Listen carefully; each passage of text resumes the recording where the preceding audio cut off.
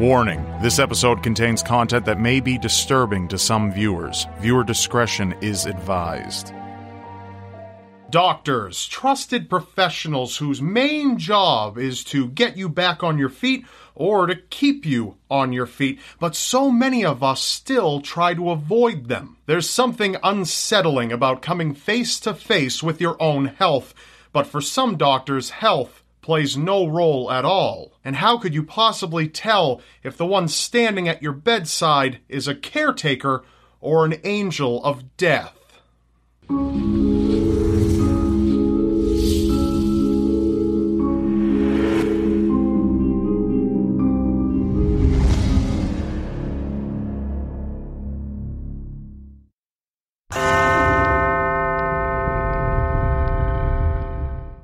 Michael Swango was a very smart man. In high school, he was already considered a genius, with an IQ of around 160. Named High School Student of the Year, he graduated at the top of his class. He was destined for great things, such as becoming a doctor, and that's exactly what he decided to do.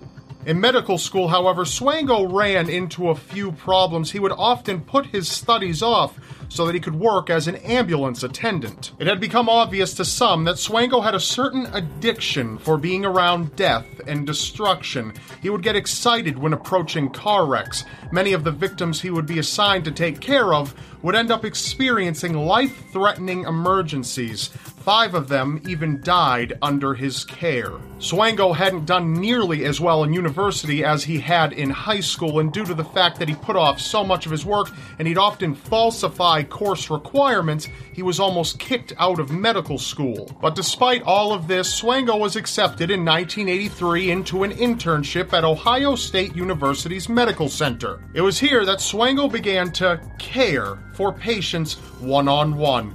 Multiple patients complained that a certain blonde doctor, fitting his description, had given them something that harmed them. One woman was even recovering nicely from an automobile accident. Swango dropped by a room to take blood samples, and shortly thereafter, the woman was dead. Because of all these incidents, staff took notice and reported him. However, to avoid potential lawsuits, the hospital refused to go to authorities and simply let him finish out the year without rehiring him afterwards. He was eventually given another job, this time in Illinois. He'd often come in bearing gifts for his coworkers, coffee and desserts to eat, and each time his coworkers would fall violently ill. He was eventually found out and promptly fired. It had seemed that Swango was a menace, and an untouchable menace at that. His coworkers eventually found out that he was trying to poison them, and for that he spent 5 years in prison. But once he was released, he simply continued to practice. He managed to work several other jobs where he would have access to his insatiable hunger for murder. He changed his name, falsified documents, and moved from place to place, always in search for more people to kill. He even began poisoning his own girlfriend. In 1994, with the FBI close at his heels, Swango fled the country for Zimbabwe. While in Zimbabwe, he was swiftly suspended for the suspicion of, yet again, killing his patients. But Swango continued to do his dirty work, whether it involved hiring a lawyer or just moving on. Even the woman who had housed him during his stay ended up being poisoned. No one was safe. Thankfully, Swango was eventually brought to justice and sentenced to life in prison without parole. It is believed that he is responsible for over 60 murders.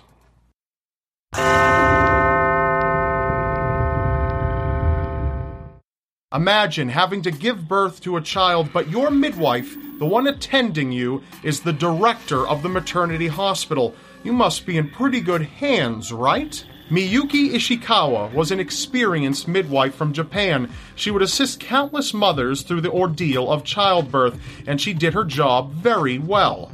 But when the 1940s came, so came a baby boom. And with the boom came poor mothers, far too poor to care for their own children adequately. Ishikawa ran into a bit of a predicament.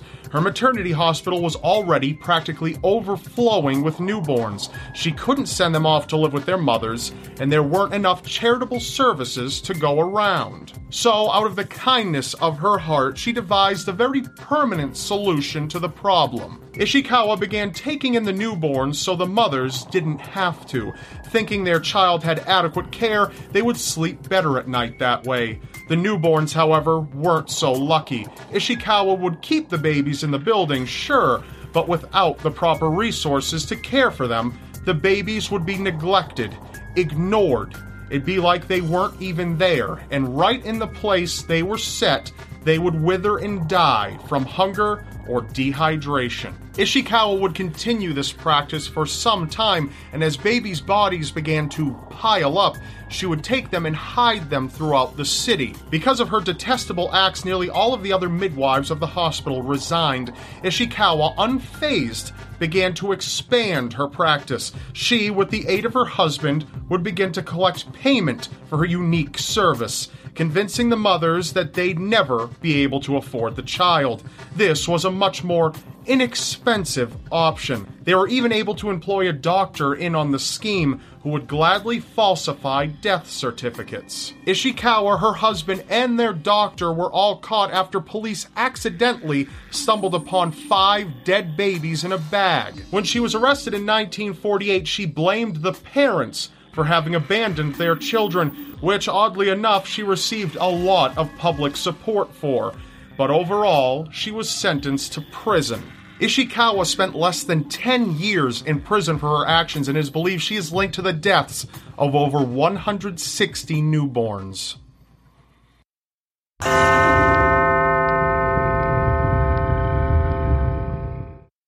Dr. Death is a name adopted by a number of different figures throughout history, some real and some fictional, but no one deserved the title quite as much as Dr. Harold Shipman. As a teenager, Harold Shipman became very familiar with the medical profession. His mother battled lung cancer until she passed away in 1963. One of the most interesting things to him, however, was the power of morphine. He graduated from Leeds University Medical School in 1970 and afterwards took up a job as a general practitioner. Unfortunately, only 4 years after graduating, Shipman began to abuse his position, prescribing himself prescription painkillers to which he became addicted. He was caught after some time and fired, fined, and sent to rehab. However, his license to practice medicine was still in place. Once released from rehab, he was able to convince a hiring committee that he was a changed man, and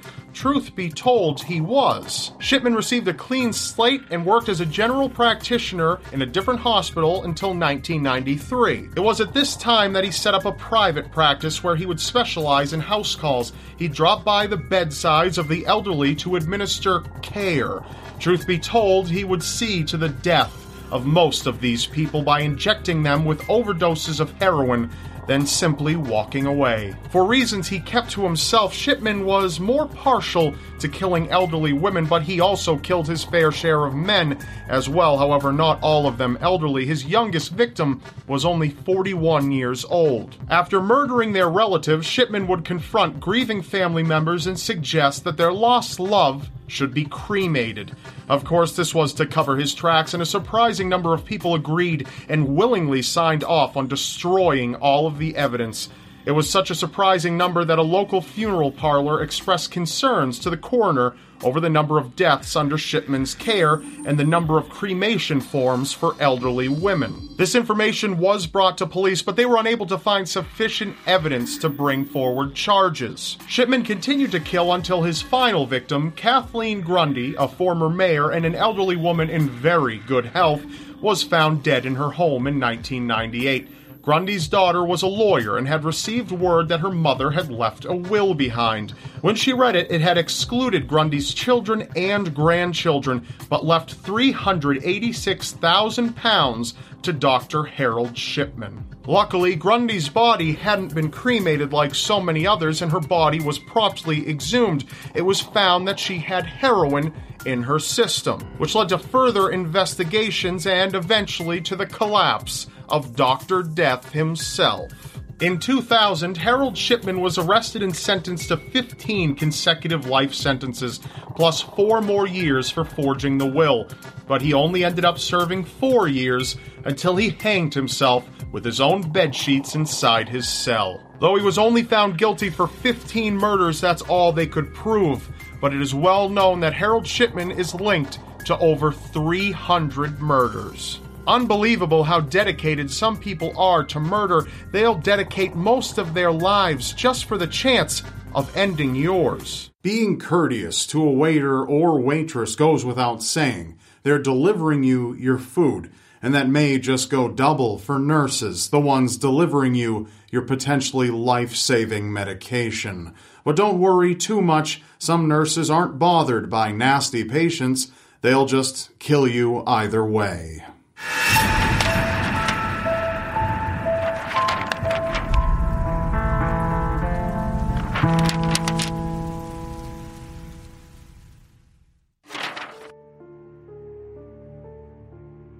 Even though Charles Cullen worked everywhere from New Jersey to Pennsylvania, he couldn't hold down a nursing job due to his disturbing behavior. But there were no investigations launched to look deeper, and he was able to continue working and killing. Charles killed 5 patients while working at St. Luke's University Hospital in Bethlehem, Pennsylvania, and he was forced to resign. Then his murder count grew by 13 over the course of a year while working at New Jersey Somerset Medical Center. His final victim, Father Florian Gall, had been recovering from pneumonia when he suddenly died. While investigating the unexpected death, doctors found unusually high levels of digoxin, a medicine used to treat irregular heartbeat, in his blood, indicating he'd been murdered. Immediate suspicion fell upon Charles, who worked night shift each time the mysterious deaths occurred. Charles' victims ranged in age from 21-year-old Michael Strenko to the elderly, but he was adamant that he thought he was helping, though he couldn't give a reason for killing people that weren't terminally ill. Because Charles killed undetected for 16 years, it is thought he could have upwards of 300 victims. Charles was convicted on 29 of the murders and sentenced to 11 consecutive life sentences with no chance for parole. If it is found he killed in higher numbers, he could become the most prolific serial killer in American history. Janine Ann Jones worked in the pediatric ICU at Bexar County Medical Center in San Antonio, Texas, and whenever she was around, children seemed to die. The beautician-turned-nurse was always working when babies in the ICU suffered cardiac arrest or respiratory failure unrelated to their pre-existing conditions. The hospital was fearful of legal repercussions from the rise in infant deaths and forced Janine to resign. She found another job at a pediatric physician's clinic in Kerrville, Texas. It was here that Janine killed 15-month-old Chelsea McClellan with a dose of succinylcholine, a potent drug that paralyzes the skeletal and respiratory muscles. Investigators found that Chelsea wasn't her only victim. She had poisoned at least 6 other children with various muscle relaxants. She claimed she had made the children sick with the intent to revive them and be seen as a savior, but many of the infants succumbed to drugs before she could save them. It is believed she possibly murdered up to 46 children, though due to missing hospital records, only 1 could be proven. She was sentenced to a total of 159 years behind bars. However, due to a Texas law that prevents overcrowding in prisons, Janine is expected to be released from jail in 2018 for good behavior after only serving 33 years of her sentence. If found guilty of killing even 1 more of her 46 suspected victims, she will remain behind bars for the rest of her life. Stay with us. We'll be right back. Bloody FM presents Hometown Ghost Stories, a paranormal podcast that investigates a new town every week, bringing you all the hauntings, from haunted houses to castles, bridges to asylums, wandering spirits to demons. Over 100 episodes covering different towns all over the world. Tune in to Hometown Ghost Stories live on YouTube every Tuesday night at 9 p.m. Eastern or on any podcast platform and find out if your hometown is haunted.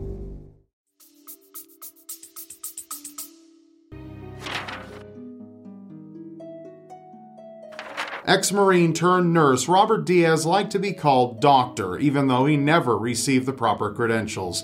But in 1981, while working at 3 separate hospitals in Los Angeles, the 42-year-old often predicted patients' deaths with concerning accuracy.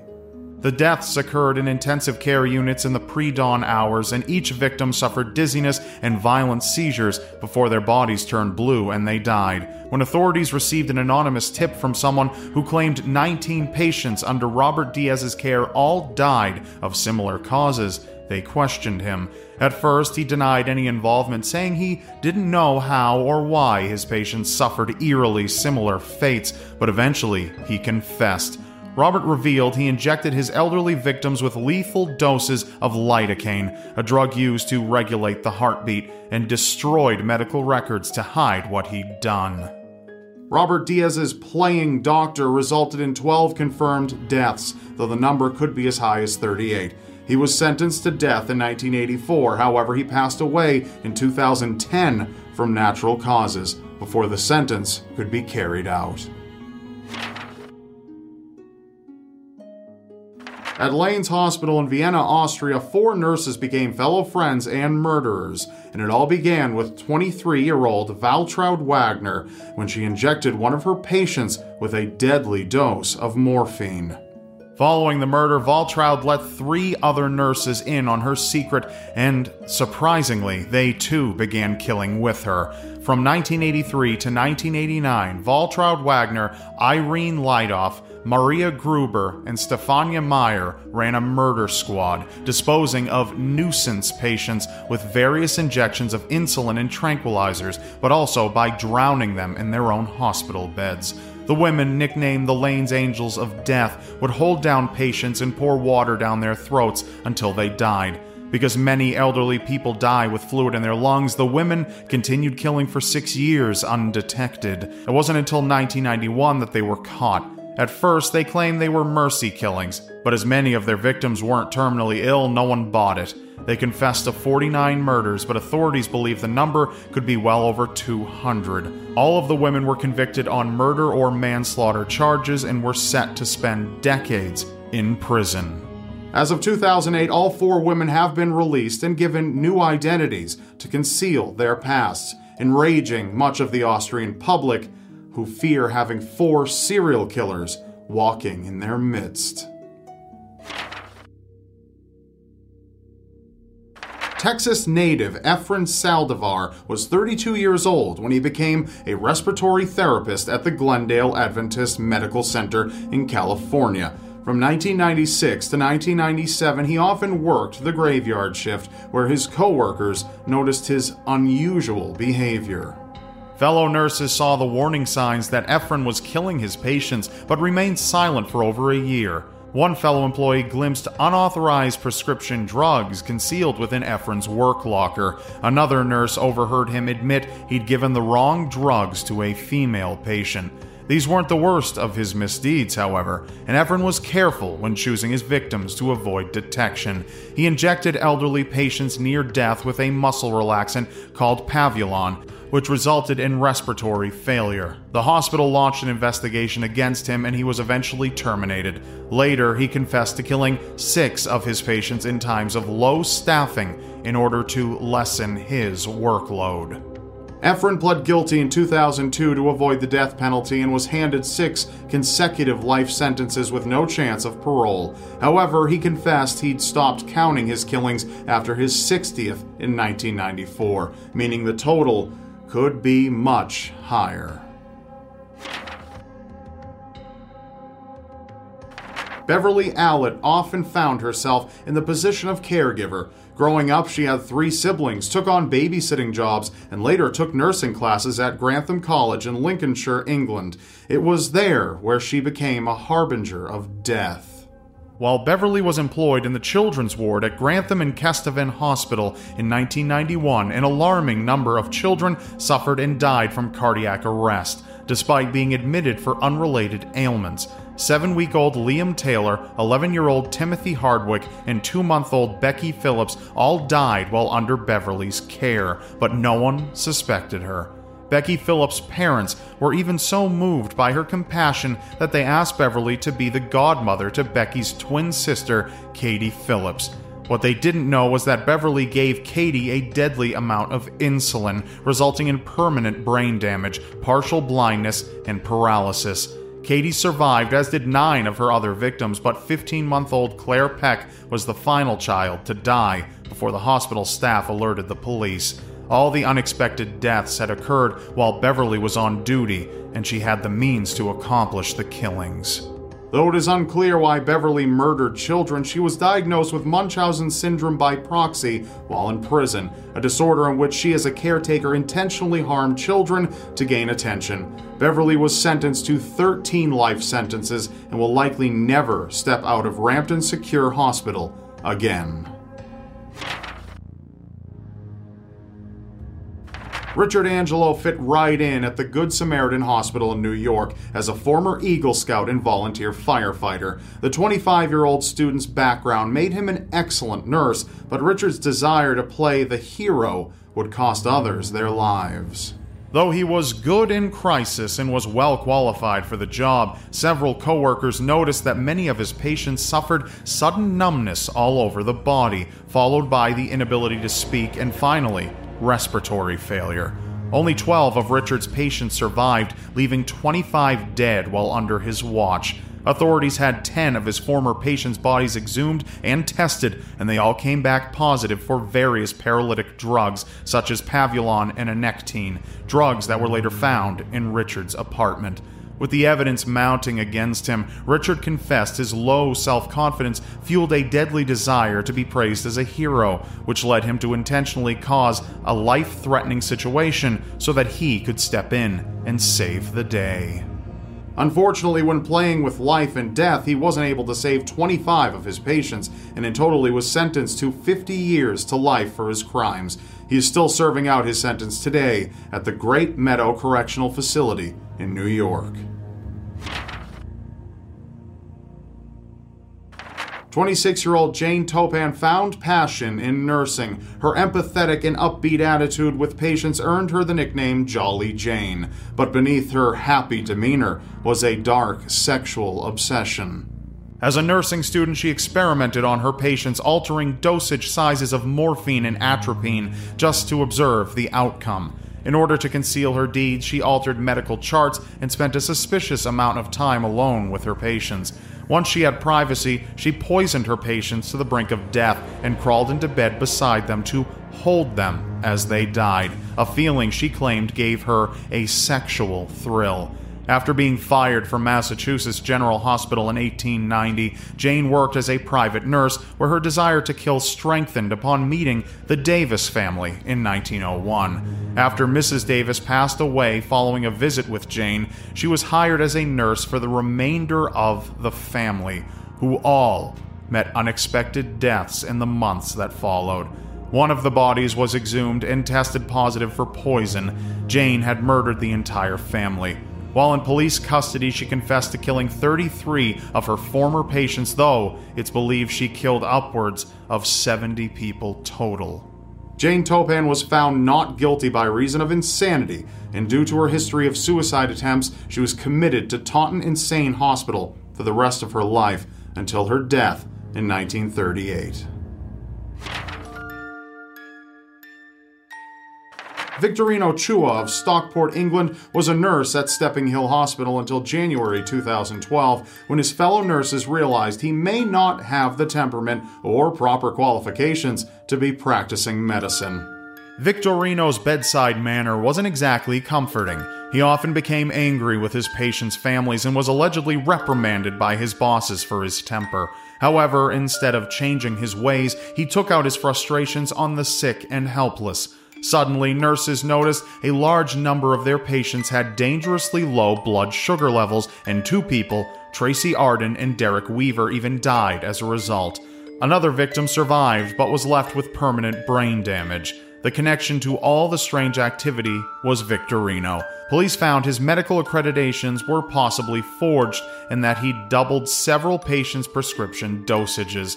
But it wasn't until they found a handwritten 13-page confession from Victorino that they realized the true scope of his depravity.